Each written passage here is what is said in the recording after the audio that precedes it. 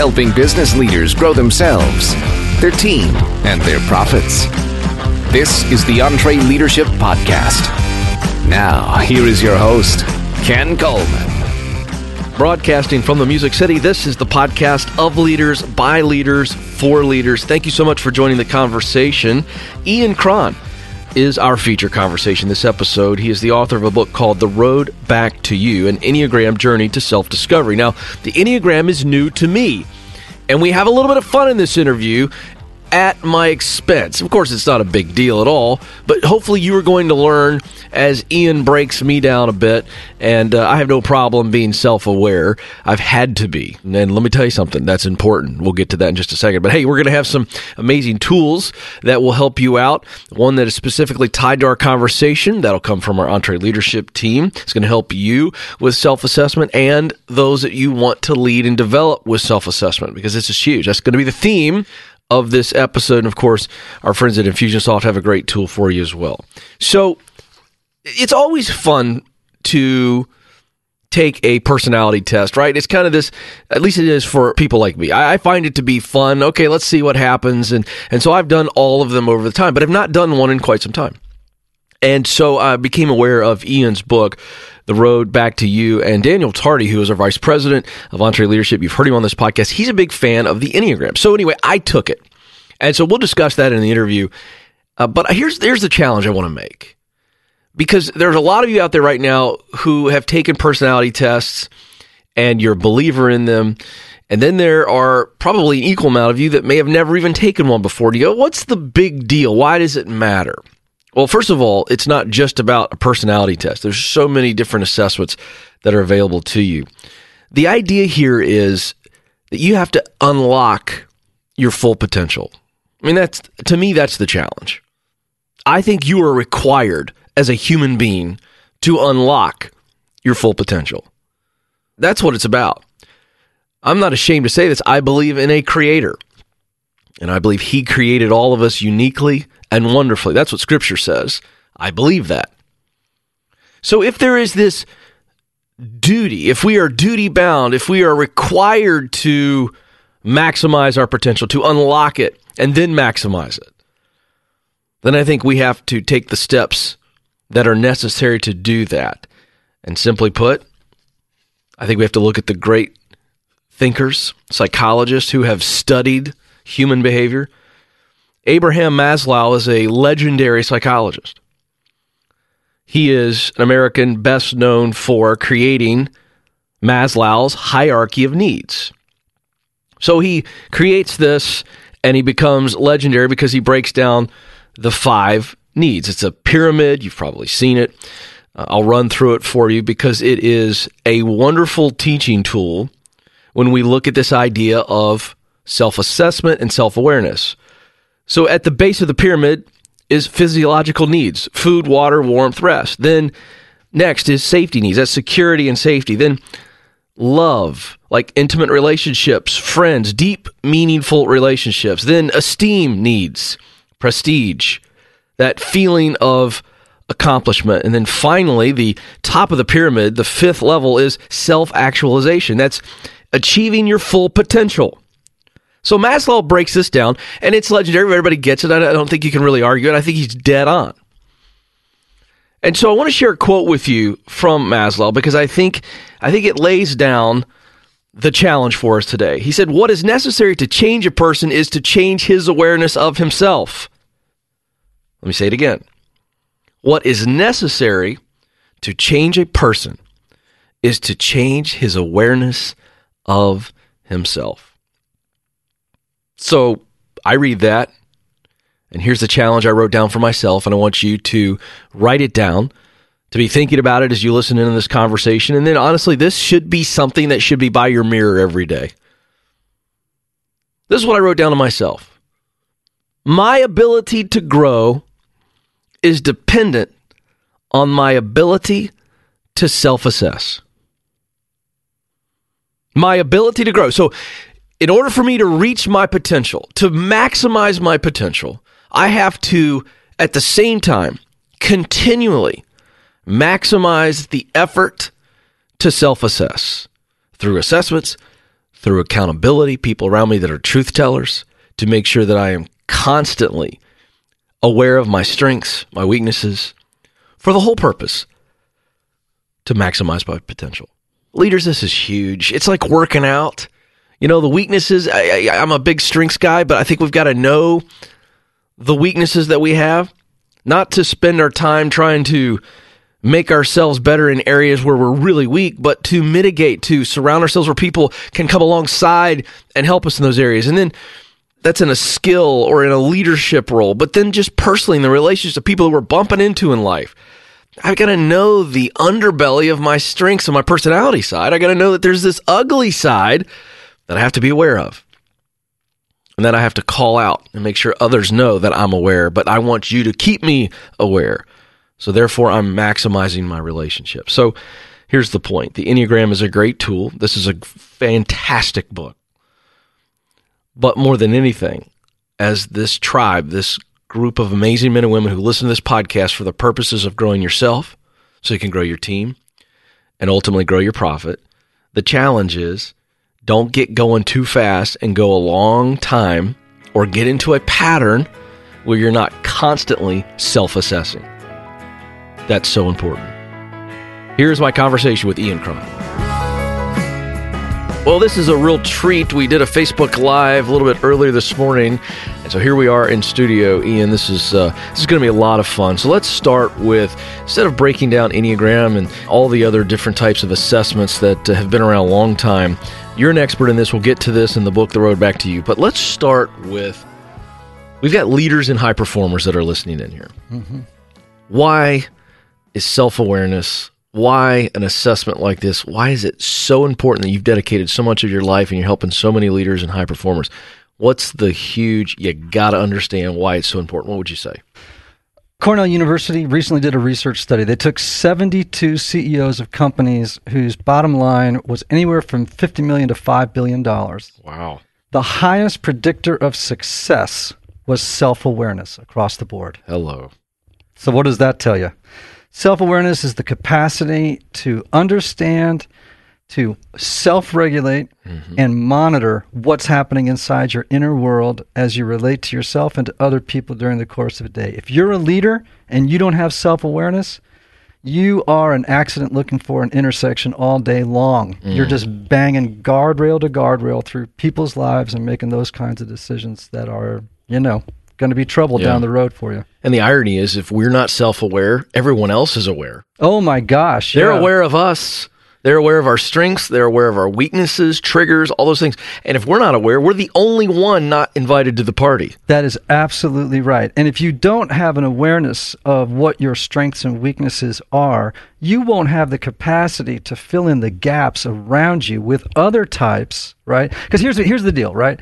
Most types, particularly, let's say 3s, 7s, and 8s, and I got a suspicion you're one of those 3. We will reveal that shortly. Yes. Well, the problem is they tend to hire people who are mirrors of themselves. Why? Well, I think part of it is a little bit of narcissism, right?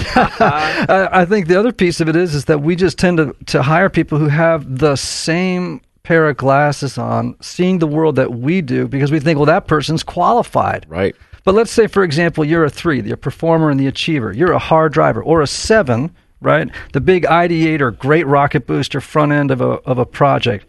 If you don't have a 6 in the room who's the loyal skeptic who every now and then will raise their hand and go, do you understand the risks involved if you just drive forward in automatic self as a 3 or a 7 or an 8? Man, you got to have somebody who's tapping the brakes on your team every now and then. If you just hire people like yourself, you're in trouble. That's right. And those people that hire people like themselves, it's they see it the way I see it. Therefore, and that speaks to, we're allowing our weaknesses of that personality type to drive some very important decisions, because we don't want to deal with the mess or somebody who doesn't think the way we do. Right. Certainly when you're talking about the 3, 7, and 8. All right, so we'll reveal this because we're going to play with this and have some real fun and literally teach using me as an example. But I took the Enneagram and I came out as an 8. However, we've had a lot of conversation this morning. And so using me as the example, while I got an 8, of course, now I've got to dive into the book and check it all out. There are touches of each number is what you said, if Yes. I said that right. So I want you to explain that. I'm not just a 8, that's it, no discussion. Explain how I need to be looking at this now. Right. So let's just, can I just do a real quick through of all 9 numbers? Yeah, I want you to. Okay. Because you told me, hey, you're not just an 8. Right. I want you to explain that. Walk us through it. Absolutely. So everybody has characteristic features of every single number on the Enneagram. There are 9 personality styles. Okay. 1, the perfectionists need to get things right, need to be perfect, highly detail-oriented, analytical. Every number, by the way, in the healthy range, fantastic contributors, right? 1, the perfectionist. 2, the helper. These are people who help an organization that has the soft skills, the ability to communicate a culture of caring and support. 3, the performer achiever, person for whom success, accomplishing tasks, nailing them, moving on to the next one is critically important. Great fear of failure. 4 is the individualist, a human being that is highly artistic, very, very sensitive. As a leader, tends to be highly intuitive, has an incredible ability to bring together teams built around collaboration versus competition. 5, the individualist. That's a person who's just an aggregator of tremendous amounts of information, have tremendous mastery of knowledge. These are information junkies. Worst thing that ever happened to a 5 was the internet. They just go down the wormhole, and I'm just telling you, it's a nightmare. Right. They ain't coming back unless it's for something real interesting. Right. 6, the loyal skeptic. These are what we believe are the greatest number of people in the population are probably 6s. 6s have an ability to be problem solvers. They're worst case scenario thinkers. Right? Okay. They are just scanning the horizon all the time, looking for where the problems are. Great in risk management. You got to have a 6 on your team, I'm telling you. 7's the enthusiast. Incredible ideators. Give them a blackboard, and and man, I'll tell you what, they'll come up with one idea after another. Keep them out of management. These are people who need to be right up front, doing their thing, but they have a very short attention span. They've really got to keep them interested, or they're going to eat your house down to the studs eventually. 8's the challenger. Aggressive, domineering, blunt to a fault. They are steamrollers. They're not diplomats, but they are strategy masters and big action people. Love to take big action. 9, the peacemaker, wants to avoid conflict at all costs. But within an organization, a peacemaker is someone who can reconcile irreconcilable differences between people like nobody's business. All these 9 numbers, when they're healthy, fantastic. Average, average. Right. And then unhealthy, that means they're really lacking self-awareness. They're causing problems. So that's a good fast overview. All right, so that's great. So a couple things before we'll dive into how kind of some of the things that we were talking about with me and see how it all works together. Couple of things. When looking at this, and this is what your book does so beautifully, The Road Back to You, you walk us through the healthy version, that average. And by the way, what's beautiful is that none of us want to be average. Right. Right? Yep. I mean, when was the last time, Ian, you asked your wife, hey, listen, you want to go to an average restaurant today? No, right. Mediocrity is not my goal. Right. And then that unhealthy level. Yes. And here's what we were talking about off air. Certainly, and I was talking about my personality type because sometimes it's almost like it's Jekyll Hyde. Yes. My wife would, somewhere in Middle Tennessee, my wife heard that. She perked up and she said amen. She didn't even know what she said amen to, but she just sensed it. But the reality is that we can move from healthy to unhealthy really quickly, and it's not just my personality type. That's all of us. You bet it is. In nanoseconds. In a nanosecond. So if you lack self-awareness, you are living perpetually in reactivity. It's that. I like that. It's just automatic self. A friend of mine puts it this way. It's like being, people won't remember this, but think of it, remember in Great Britain, it's like being trapped in a phone booth with a hornet. Yes. You know what I mean? An angry wasp. You're just kind of banging around and swatting in every direction, right? You're just living out of the automatic, repetitious, predictable, habitual behaviors of your type without any idea of what it's doing to other people, right? Now, when you're healthy, instead of having a tiny crack in the sidewalk, between stimulus and reactivity, you get to open up that space, and then you have the ability to say, what's happening right now in this moment? How is this person understanding me? How can I best relate to this person to get the optimal results from them and to keep our relationship as great as possible? The automatic self, I love how you put that. And I want to ask a question because we're not condemning, judging, trying to avoid or blot out our automatic self. We're trying to mitigate it because there are times where that automatic self is good and on point. I want you to just speak to that, because there's this auto kind of, that's kind of where we're at. But we have to protect ourselves, whether it be with people in the professional setting or triggers in an emotional setting. I want you to just speak to that, because it doesn't mean that your automatic self is bad. It just means you need to be so aware of it to where it can skew one way or the other, correct? Right. So one of the expressions that I use with people all the time is, you can't change the way that people see, but you can change what they do with what they see. Oh, I like that. Right? That's good. So, yeah, you're right. You got a personality. Every personality, when it's healthy, is fantastic. And you want to have representatives, and particularly in certain industries, for example, you want to have, weighted in a particular direction if need be. But you want to have people on your team who can correct the excesses of the automatic self of everybody else on the team. So you create a matrix right there of people who are bringing their best to the table, particularly in age when we have so much more collaboration happening because of technology, and teamwork because of technology. Yeah.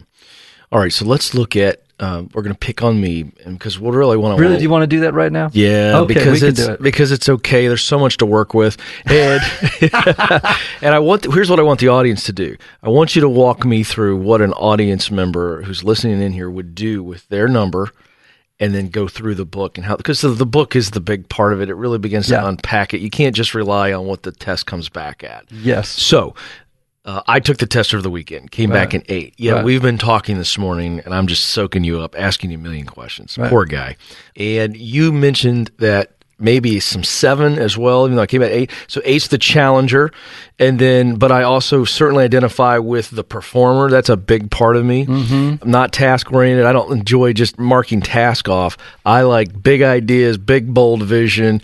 One thing that irritates me is when we're in that mode, people that rub me wrong are people that immediately tell me 3 reasons why it can't be done. Exactly. That's very 7-ish. And it's 3, 7, and 8 are the 3 most aggressive numbers on the Enneagram. Okay. They are self-extending people. They move actually a little bit, don't hear this the wrong way. Oh, I won't. They move against people. Right. Some people withdraw, and then there are some people who move alongside people. But 3, 7s, and 8s, man, they go right at people. Yeah. If I bump into somebody, I find that to just be, it's a contact sport. Yeah. Well, if you're an 8, okay, if you were an 8. That's what it said. Okay. Well, if you were an 8, I would tell you that you are aggressive. It's your worst, right? No question. Okay. You are aggressive, assertive, domineering. People experience you as being overly blunt. You're somebody who runs people over sometimes en route to the goal. But you're a big strategy, big action person. When you walk in a room, if you're an 8, everybody in the room's head turns because they can just feel the intensity radiating off you as a person. They will experience it as anger, which will confuse you when they say, "Why are you so angry?" And you'll be like, "What are you talking about? I'm not angry. Yeah. I'm just, doing my thing." Right? It's funny. I've had people come up to me, strangers, at live events or something like that, and walk past in the hall. I thought, "Are you okay?" Yeah. And my brow is furrowed. I'm thinking about something super intense. Okay, so I'm shocked. Oh, I'm fine. Oh, 8s are... must have been thinking about something. 8s feel like they are constantly misunderstood because they're like, what do you mean? I'm not angry. I'm just honest. Well, you can't take honest? Right? And so for an 8, actually, conflict feels like connection. What feels like intimidation to other people, to the 8 feels like intimacy. All right, explain that. Well, so for example, one of my favorite expressions about it is they can start an argument in an empty house. You know what I'm saying? Because they just love the energy that happens with people. When they walk in a room, they're often when I'm counseling or doing consulting work, I'll say, pay attention to what you pay attention to. When you walk into a room, an 8 automatically starts looking around saying, where's the power in the room? Because I want to go over toward that power and I want to test it a little bit. I want to push it a little bit. I want to debate with it a little bit because I want to figure out if that person's trustworthy. And I know that in conflict with another person or in a debate with another person, they'll often show their hand if there's a hidden agenda. You see that? Interesting. But they really want to come in the room and be in control.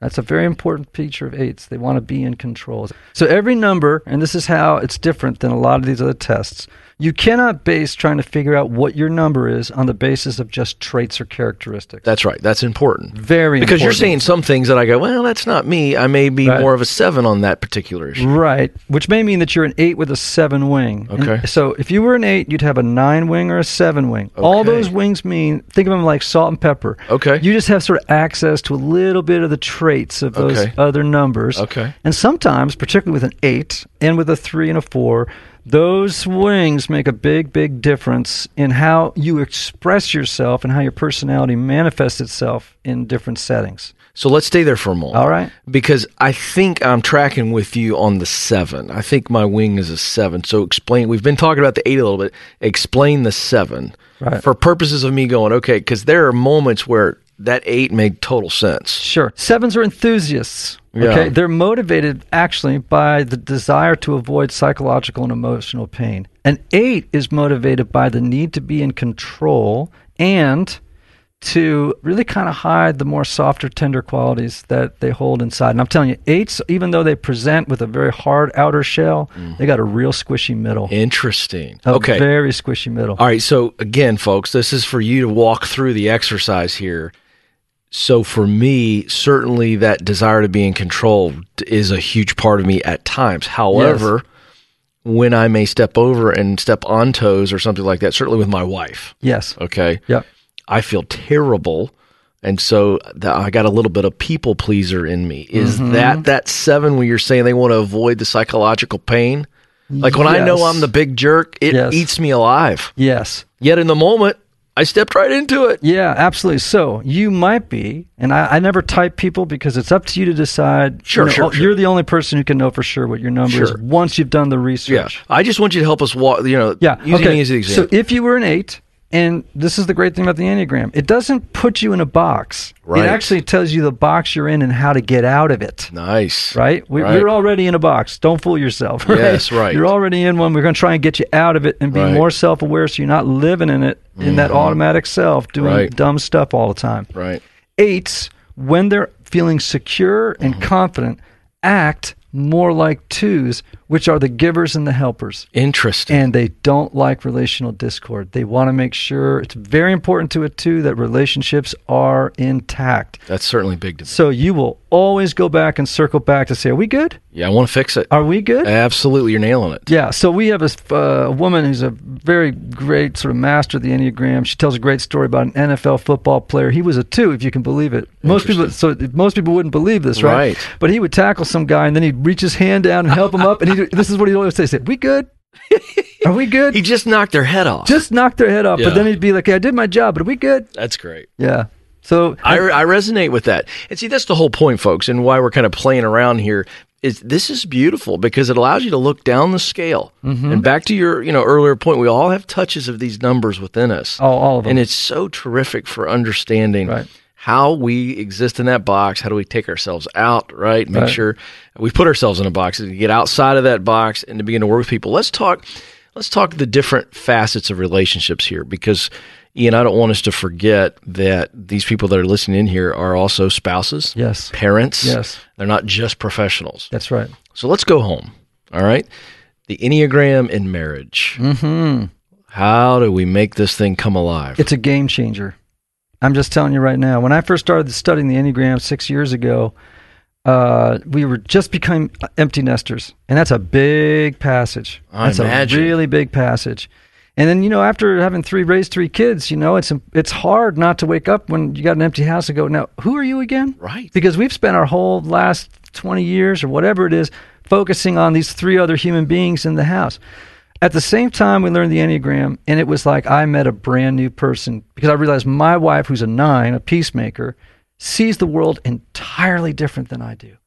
And now, because I know that, I can help her be her best. She knows that I'm a 4, the individualist. She knows when I'm going down the slippery slope into automatic self mode and I'm not doing well. And she can say to me, hey, you know what? I'm starting to feel the not so great 4 thing going on. And now, by the way, it's not personal. Now we've both agreed what a 4 looks like when they're not doing well, what a 9 looks like when they're not doing well.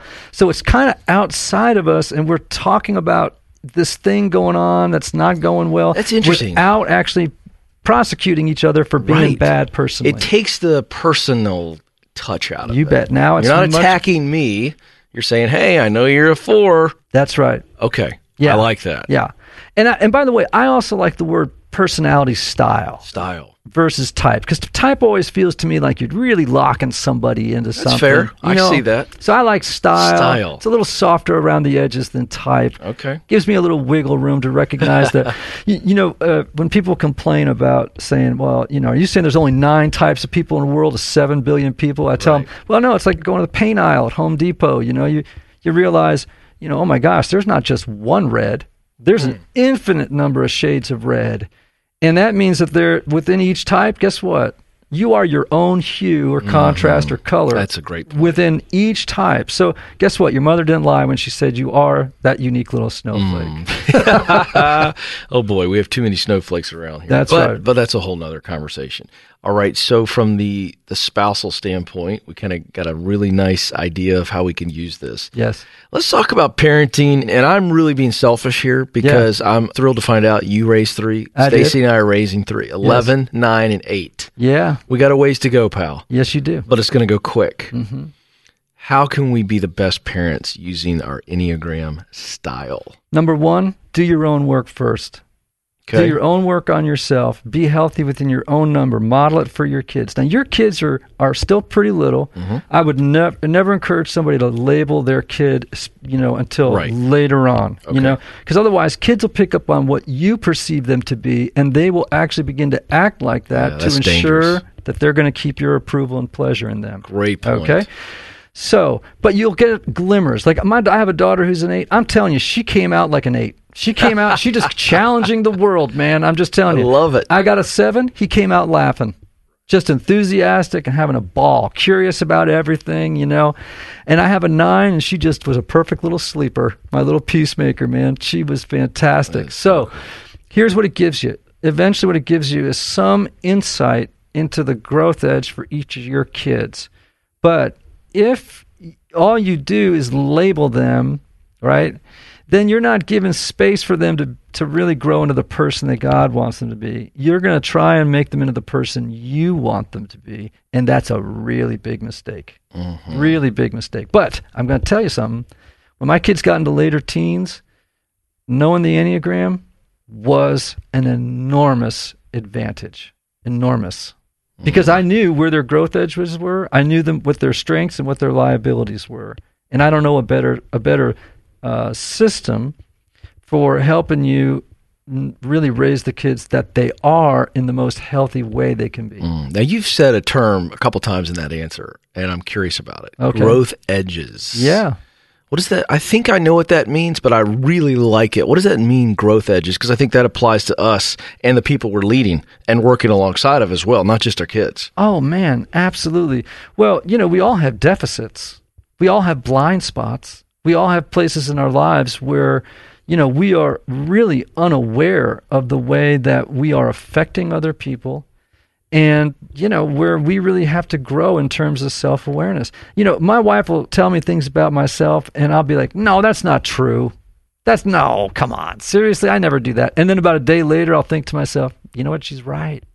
She's absolutely right. That is a growth edge for me. Now, you can't have that growth edge unless you have self-awareness to start, and then the capacity to take that self-knowledge and turn it into self-observation in real time. So that, for example, right now, I can self-observe during the middle of this thing. Now, that's not self-absorption. It's not navel-gazing. I just know in real time now, because I'm so familiar with this system, hey, man, you're in a good space right now. You're really being yourself, right? And I can tell if I'm starting to migrate toward the not-so-healthy side of my personality style, and then start to make different choices because I have that self-knowledge. And when you get this, so you get your test results, then you go through the book and you dive in and you begin to apply it. Based on what you just said there, when you can be self-aware in the moment, that's what we're going for here. Yes. When you can begin to see, give me some of the mitigating circumstances. Obviously, people can kind of knock us off that healthy into mediocre or unhealthy. What else? Besides people, certainly circumstances, maybe types of moments we get ourselves in, that just the flow of life.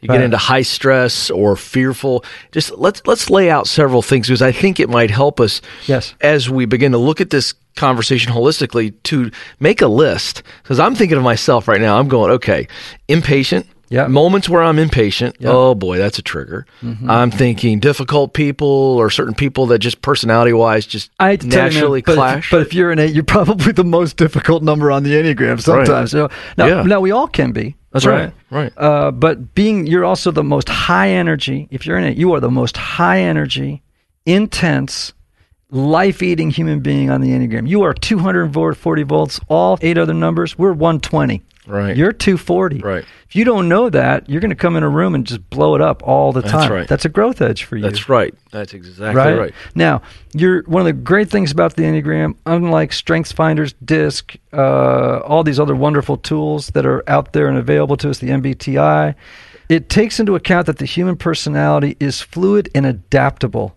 It's adaptable. It's not static. It's not monolithic. It moves all the time. Healthy, average, unhealthy. Also, where you go in stress and where you go when you're feeling secure. So you're an 8, right? When you're 8, 7. I'm not willing to say I'm a complete 8. Well, we're just for the sake of illustration. Yeah, let's have fun with it. Sure. Sure. You, when you're healthy, are going to start acting more like a helper. You're going to be kinder, more aware of other people's feelings, attuned to other people's feelings. And you'll be able to soften that aggression when necessary. When you're feeling good, that's right. You don't have to take over the room. That's exactly right. You're okay. When you're unhealthy, you're going to go to a 5. You're going to start acting like a 5. You're going to get broody, quiet. You're going to withdraw. You're going to go out and get data, and you're going to, make a case. You're going to make a case, and you're going to do something that's very unusual for you. You're going to withdraw for a little while. Do you see how that self-awareness can help you? Spot on. You just okay, now I know what's happening. I'm backing away from people. Right. I'm getting I'm going to go get my data, and I'm coming back. Yes. Right? I'm going to knock the doors over once I'm ready. Oh, yeah. I'm going to withdraw for just a little bit, and then I'm going to come blowing back in here that's beautiful. Like a train. That's right. So back to some of those things, though. So what are the types of things that just, whatever your number are, we need to be aware of things that are triggers? Sure. Absolutely. So we all have activators. Right? We all have things that historically, as we look in our rearview mirror, we can see the wreckage of when certain things got activated in us and we acted impulsively inside of our number. That's right. And those are the things we want to avoid, right? So, for a 1, for example, the perfectionist, what's going to activate them? Making mistakes. Somebody that just doesn't even care about the details, right? Oh, sloppy. Oh my gosh, man. A 1 is going to look at that and they are going to think irresponsible, not detail-oriented enough, not conscientious, not bringing their A game, right? A 2 is going to be activated by people who are insensitive, by people who don't appreciate them. Yes. Oh boy, 2s want to be appreciated. If they're not appreciated, you're going to activate them. 3s hate detail. I'm just telling you, man, they are tell and sell people. I just did a Fortune 500 company consultancy, and they said the following Monday they were in a data meeting. They were looking at data about the company. A 3 raised his hand. He said, "Can I go and someone replace me with a 1? I need a 1 in here." That is fantastic. Right. I've had that feeling before. Oh, absolutely. I just didn't know how to say it that way. Yeah, well, this is the great thing. Within organizations, once you have a common vocabulary, and I don't tell people I want you to walk around, type. I call that the Enneagram Taliban. People get this information and they just go crazy on it. They just want to talk about it all the time. It's like the old coloring books that we grew up with, the paint by numbers or color by numbers. It's just you walk through life looking at everybody and they're a number. Yeah, exactly. Don't do that. Yeah, that's bad. People are more mysterious and and fantastic than that, right? George Box once said, the statistician, all models are wrong, but some are useful. And that's what the Enneagram is. That's a great statement. Right? It's it's not perfect. It's primitive and crude when you're talking about human beings, but man, is it useful. So when you have a knowledge of what's the activator for different people, do you see how much better you can lead them? Absolutely, yeah. And once you know what their strengths and liabilities are in general, right? When to bring them into a meeting, when to leave them out of a meeting. Don't bring a 6, the loyal skeptic, into an ideation meeting when you're doing the big dream stuff, because that guy or gal is going to raise their hand and say, I have a concern. What happens if this happens? And all the 3s, 7s, and 8s in the room are going to go, you just rained on the parade that we were having. Bring them in on the 3rd meeting when you need a risk assessment thing done. Right. Right? Okay. So if you're an 8, Yes. unless you're talking to another 8, you need to really think how you're going to communicate something. Yes. That's the issue. You can't Yes. just go default mode. No. But let me ask you on this. Do 8s clash a lot? Yes. Because it's like they're energy trying to from it. one-up each other to get to the top of the tank? You know what I mean? They're like turtles trying to crawl on top of each other. Like I'm the most powerful guy. I mean, does that happen? Yeah, there's a little alpha dog stuff going on. I Who's think the so. alpha in the room? I've seen that. Oh man, who's the big dog on the porch? Yeah. That's who they want to be, and they want Right. to establish themselves as the big dog on the porch. Right. Now, I will tell you, every number, this underlying motivation, which is so important, and this is something that we got to own. We just got to own this truth about ourselves. These underlying motivations. For an 8, you see a world in which only the strong survive and the weak get taken advantage of. And you want to avoid, you believe that you confuse actually vulnerability with weakness. You don't want to show that softer side to people in general because once they know your soft side, they could leverage it and use it against you. You want to stab yourself as the power in the room. So there's a little bit of defensiveness going on there, just to, I think that's very insightful. well, I think that's very insightful because when you said that, I Right. went back to my test Sunday night. So Okay. it's been 2 days, folks, Right. since I took it. right? That was one of the questions. Mm-hmm. Either agree or disagree, and the statement was exactly what you said, that only the strong survive, the weak get taken advantage of. And you know what I said? What did you say? I agree. Yeah. On whole, now I was brain off, not thinking. I've taken a lot of assessment tests, Sure. so I'm at a point where I just go with, boom. I don't think about it. I don't want to try to. I Yeah. just go gut instinct. Well, that's because you're an 8, my Right. friend. Yeah, I you know. do everything from the gut. Well, that is true. You do everything from the gut. If you were a 5, 6, or a 7, you would do everything from your head. If you were a 2, 3, and 4, you would do everything from your heart. 2s, 3s, and 4s would do things based on feelings. Yeah. 5, 6s, and 7s would be based on fear, like what could go wrong or how do I manage fear. 8, 9s, and 1s, man, it's from the hip. It's I just respond to life from the hip. Yeah. Do you see that? How each of those could be a gift and a liability? Oh, there's no question about it. And to your point, though, as I've unpacked this and started reading the book over the weekend, there are other numbers that I certainly have. You know what I mean? It's true because as I was telling you, using another assessment profile, it's almost Jekyll Hyde. Yes. So what the Enneagram reveals to you is what's best about you is what's worst about you, and what's worst about you is what's best about you. Which is so freeing when you really embrace that. Absolutely. It's just a matter of saying, what side do I want to live on most of the Yes, time? that's right. And so with the self-awareness piece, you can actually in real time begin to see yourself when you're disintegrating, right? You're losing integration. That's right. You're starting to fall down the hill. And you can say, once you know that, now, you know what Shakespeare said? He said, there's no prison more secure than the one you don't know you're in. Wow. Okay, say that again because some people need to write that down. Okay. There is no prison more powerful than the one you don't know you're in. Okay? That's true. So once you know, right? Automatic self is you're in the prison. That's right. You're just living. Lack of self-awareness. Just kind of wandering around, just, like I like to say, banging guardrail to guardrail right through your life. But once you know the quote-unquote prison or box that you've been living in, you can make different choices, and they're choices based on freedom. Now you got freedom to say, I don't have to live that way. As an 8, I can choose in this moment to start to listen to other people, not to roll them over, to collaborate, to be somebody who doesn't always have to be right, to not be a black and white thinker, which 8s tend to be. It's either right or wrong, friend or foe, good or bad. You can say, no, I can be more nuanced. Guess what? Gray is a color. Gray is a color. It's not always black and white. Let's talk about teammates. Yes. So not even leader to team, teammate to teammate, how Yes. this is such a great tool. Okay, so there's a woman who works in the area of visual impairment with children. I think it's at Dallas Children's Hospital. And she's a woman who does support groups for parents whose children have just been diagnosed at a very young age with visual impairment, right? Serious visual impairment. And the first episode, or their first meeting, what she does is she hands out glasses that she had an optometrist do that mimic the actual condition that their children have, okay? And at the same time, she says to them all, put those glasses on. And they all put them on. What do you think the first thing that happens is?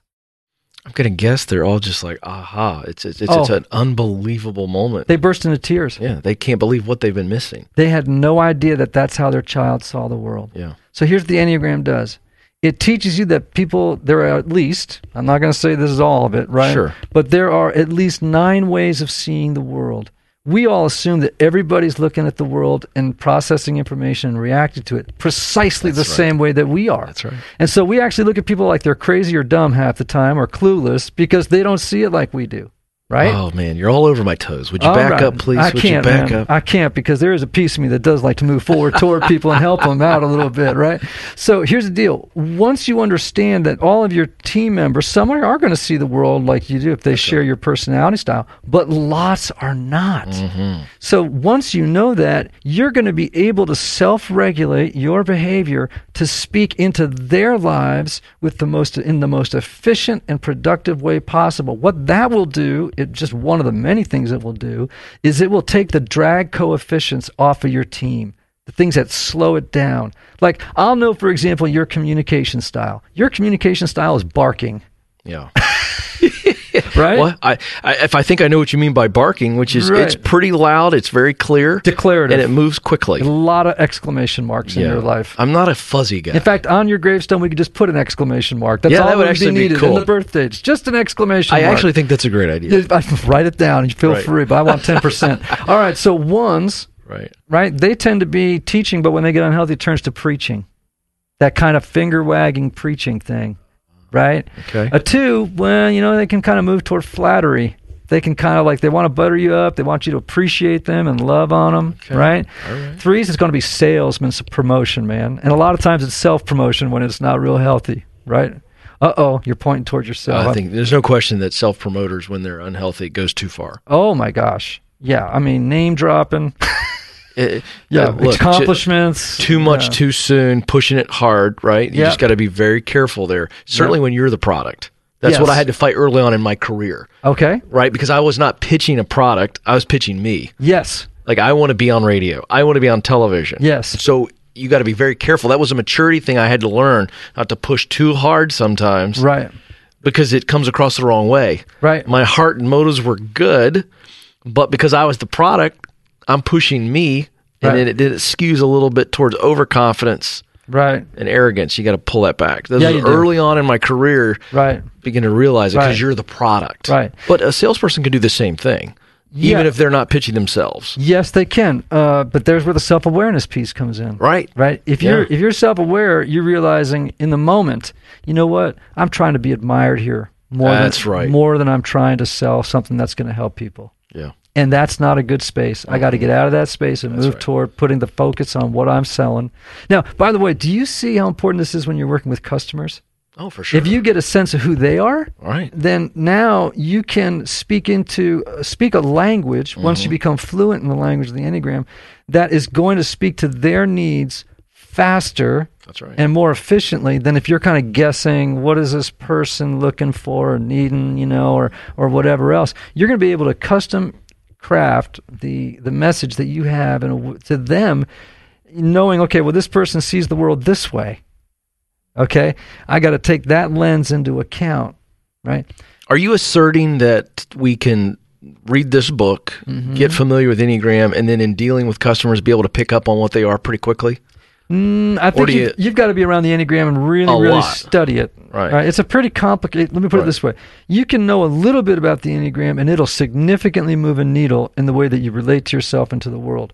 But to really get to that next level of going deep, you got to do some research and study, because it can be a fairly complex system. So then how do we do what we're talking about? Because I just want to follow up on it. I think you created some questions in the minds of our listeners, which is, okay, Ian, how do I get my customers on the same page? Do you send them the assessment, say, hey, take this? No, I think what you do, because you don't want to type other people. Right. You want but you do develop an intuition. That's where I'm going. Okay. You develop an intuition, and you might just test your intuition. And then, for example, this morning when we first met, you started describing yourself. I started to get an intuition.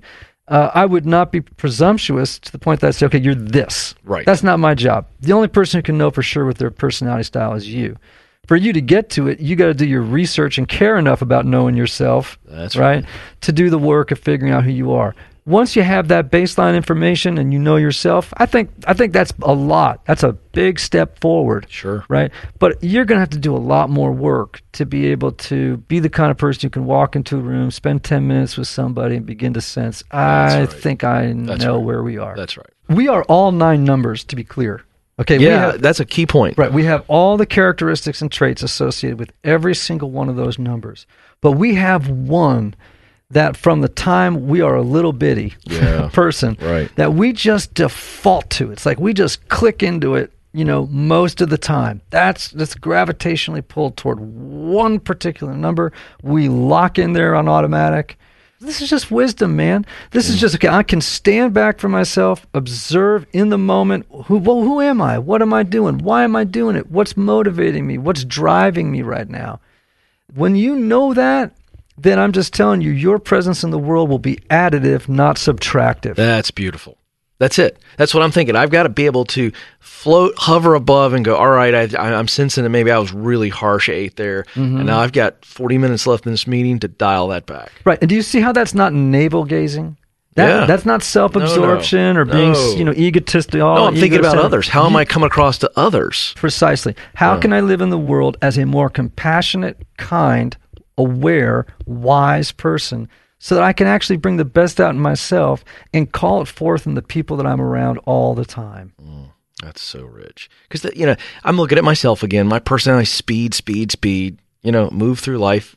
I'm just always in a hurry. Yep. I like that pace. Right.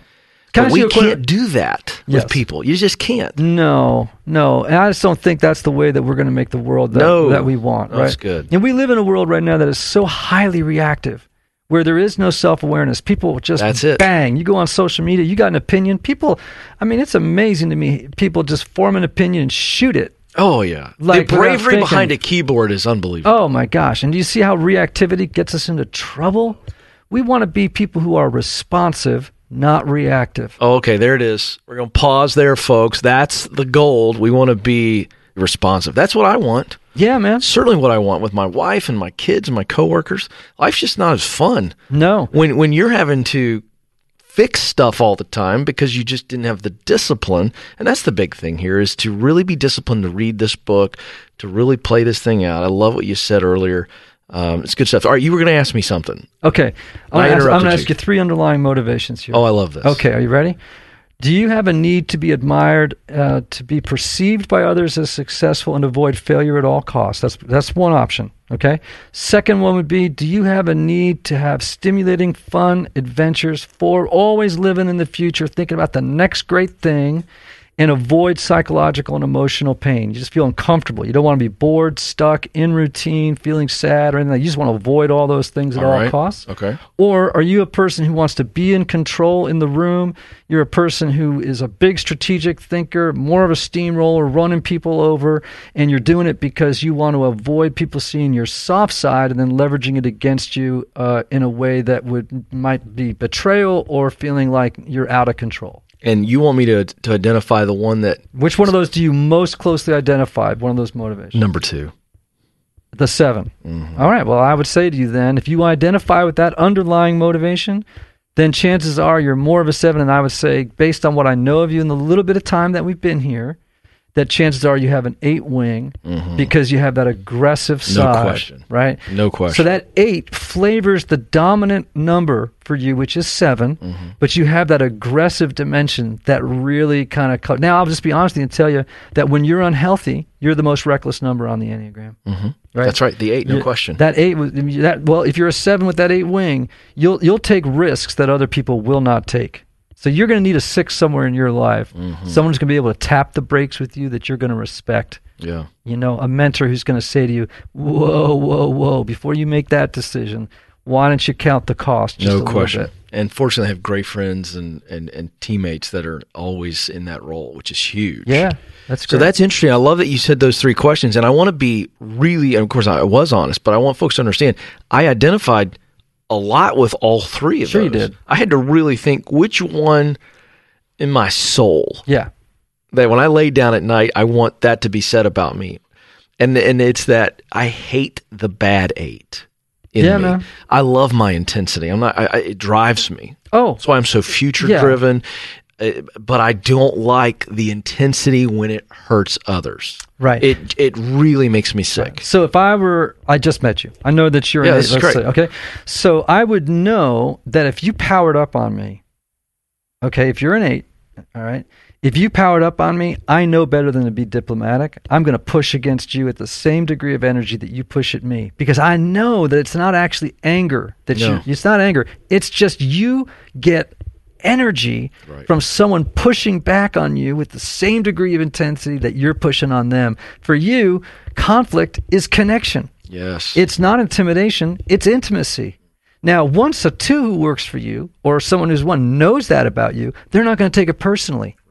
They're not going to be like, if you come blowing through the room, firing your guns in every direction, they're just going to roll their eyes a little bit. They'll respect you. I'm not giving them permission to not respect you as their leader, but they're just not going to take it to heart. They're going to know, all right, he's just in automatic self mode right now, and I'm just going to get out of the way until he gets himself healthy. He doesn't even realize at this moment how he's coming across, or just hasn't thought about it enough to care. No, right. And so, but I also know well enough that what you need more than anything else at that moment is, you need me to stand up to you to the same degree, and you'll respect me now. Huge point right here. But if I go into like, hey man, listen, this is what I was trying to do, and blah blah blah, and get all diplomatic, you're going to be like, you're invisible. When you have enough, when you got enough moxie to come in here and meet me the way that I want to be met, then we can do business. Well, and let me add something to that too. Anybody who's got 8s in their life, it also snaps me out of the 8. Is that fair? Say that again now. So you were nailing it. Right. Okay, I'm thinking conflict moments. So my point is, you're saying stand up to the 8, come back strong at them. They're not seeing it as a personal attack or disrespect. Nope. They're going, oh, okay. Yeah. You're pushing me back. And what I'm saying is just being honest about me. I find that when people come back at the same level when I'm in that intense moment, it actually begins to snap me out of it.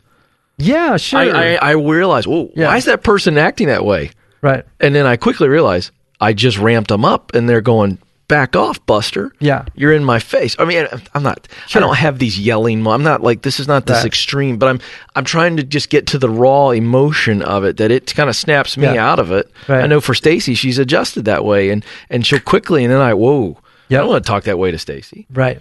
Well, is that fair? Does that happen? Yes, it does. And in fact, I had an argument with my daughter one time in a restaurant in Boulder, Colorado. 8? Oh, she's an 8, redhead. Woo! Because she's intense, and I love her. And she's got a squishy middle, and she's grown in self-awareness. Right. And she knows when she's heading toward a bad zone. To her, so props to my daughter for that. Right. But here's the deal: she went at me one time in a restaurant. She powered up over something that she thought I had done wrong, and I just was like, "Okay, here we go." It's not my nature to do this, but I just know if I'm going to get this worked out, here we go. You ready? I got to power up on her, and I just went after her. And then she kind of smiled like a Cheshire cat, and she leaned back in her seat, and she's like, "Great, he's a player. Now we're equals. Now we can relate, and I trust him because I know that in the middle of that little bit of conflict and that little flash, he didn't reveal that he had a hidden agenda." Right? See, an 8, man, you probably are only really going to trust about 10 people in your whole life and trust them intimately. In a real intimate way if you're an 8. Because you kind of are, and you will be so loyal, you'll take a bullet for all 10 of them. Now, that's a fact.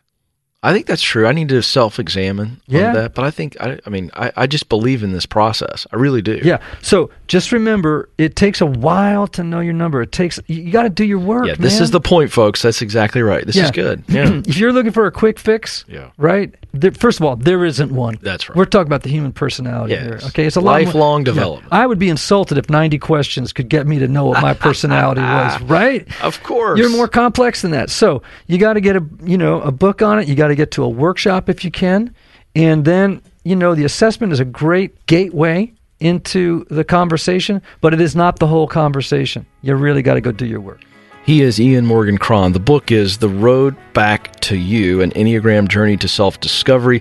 Folks, I hope this has at least opened up the conversation of what you want to do with this, how you engage with the book. Just pray for me and all who know.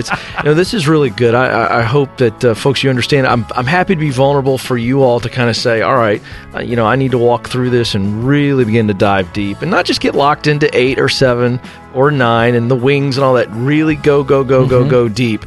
And then it'll be really clear. Don't just label yourself when you take this. I think that was huge, and that's why we walked through this exercise. So, hey, good stuff, my friend. I'm glad to meet you. I think you're a treasure to leaders. I think this is must-reading. This is knowledge that we all have to have, not just for ourselves, but those that we're bouncing into in life. It's so important. Thank you, man. We're better for it. Thank you. It's a joy to be on with you. Big thanks to Ian Cron for being with us. The book is entitled The Road Back to You, An Enneagram Journey to Self-Discovery. You can also check out everything he's doing at iancron.com. That's Ian, I-A-N, Cron, C-R-O-N.com. All right, we can't just till the soil. We have to actually plant something in you, so we've got 2 great resources for you on growth. First, from our Entree team, our Leadership Growth Assessment. Now, this is going to help you and the leaders on your team that you are trying to develop. Covers so much material here, but the biggest issue is it's going to give you a mirror and allow you to show a mirror to your team. Now, this is huge. We have a strengths and weaknesses test for each of your team members to fill out so that they can evaluate their leadership potential. Now, here's what's great about this. 2 things are happening here. You're going to open up their eyes, right? Shine that mirror at them, and then hopefully they're going to walk away empowered. That's what we want you to underline here as they walk through this. Hey, you're going to be empowered because you're going to have information that maybe you were not aware of, or maybe you just simply needed to be reminded of it. It's a great resource. You can get it by texting one word in to 33444. Here it is, Leader Growth. We smashed it together, Leader Growth. You're going to text Leader Growth to 33444, or we'll have a link in this episode show notes at entreleadership.com/podcast. Speaking of growth, Infusionsoft is offering what I think is their most valuable resource they've ever offered on this podcast. So that's just me, because I love what they're doing. They're giving you a free 30-minute consultation with one of their small business growth experts. Did you hear that? Not the free part. That's pretty awesome. But they're going to let you have 30 minutes with one of their experts. These people get paid big dollars to do this. They're going to give you 30 minutes. That's your 30 minutes. Just think, what would you do if you had 30 minutes with a small business consultant who, by the way, knows what he or she is talking about? Well, here's your chance. Infusionsoft is giving this away. Here's how you sign up for it. Infusionsoft.com/custom growth plan. Infusionsoft.com/custom growth plan, or click on the link in this episode show notes. And since we're talking about growth and resources, Entre Leadership Summit. Oh my gosh, May 21 through 24. It's circled on my calendar as a big growth week for me because I get to sit in the back in the green room and listen and take notes after introducing the amazing speakers such as Simon Sinek, Robert Herjavec, John Maxwell, Lou Holtz, Pat Lencioni, Dave Ramsey, Chris Hogan, and Christy Wright. We still have a few seats available. Text the word Summit17, Summit17 to 33444. Get your special podcast discount. Hey, you don't want to miss this. It's going to be so much fun. Our whole team is jacked. Count me as the most jacked. It's going to be fun. Can't wait to get down there. And looks like Will the engineer, Eric, and I've got a group float for the Lazy River. That's going to be big fun at the JW Marriott. You won't see that advertised anywhere on the website. If you're a podcast listener, maybe we'll do a meetup at the Lazy River. Oh my gosh. Maybe we'll get Will the engineer in a grass skirt. I don't know. It could just go bananas. We'll see what happens. It's going to be great. Can't wait to get there in sunny Orlando, Florida. Again, one more time, folks. Text Summit17 to 33444 or get the link in this episode show notes. Coming up next week, our guest is Adam Braun with Mission U. This guy is a fantastic thinker, an entrepreneur's entrepreneur. You're going to love the conversation. And even more important, this conversation is going to make you think. It's going to challenge you on a topic that we don't discuss much on this podcast, but it is so important. Here's just a bit of the conversation. Right now, 7 in 10 people who graduate have debt. The freshman class right now that's entering college, by the time they graduate, the average debt for a borrower, 7 in 10 of those individuals, will be over $50,000 for that education of debt on very high interest rates that on average takes more than 20 years to pay back. So, once you start to learn the information, you really need to take a hard look at, whether this is actually going to get you ahead or whether it's going to hold you back. All right, folks, make sure you don't miss our conversation with Adam Braun. On behalf of Eric, the producer, engineer Will Rudder, and the entire EntreLeadership team, thank you for listening. We'll talk with you again very soon.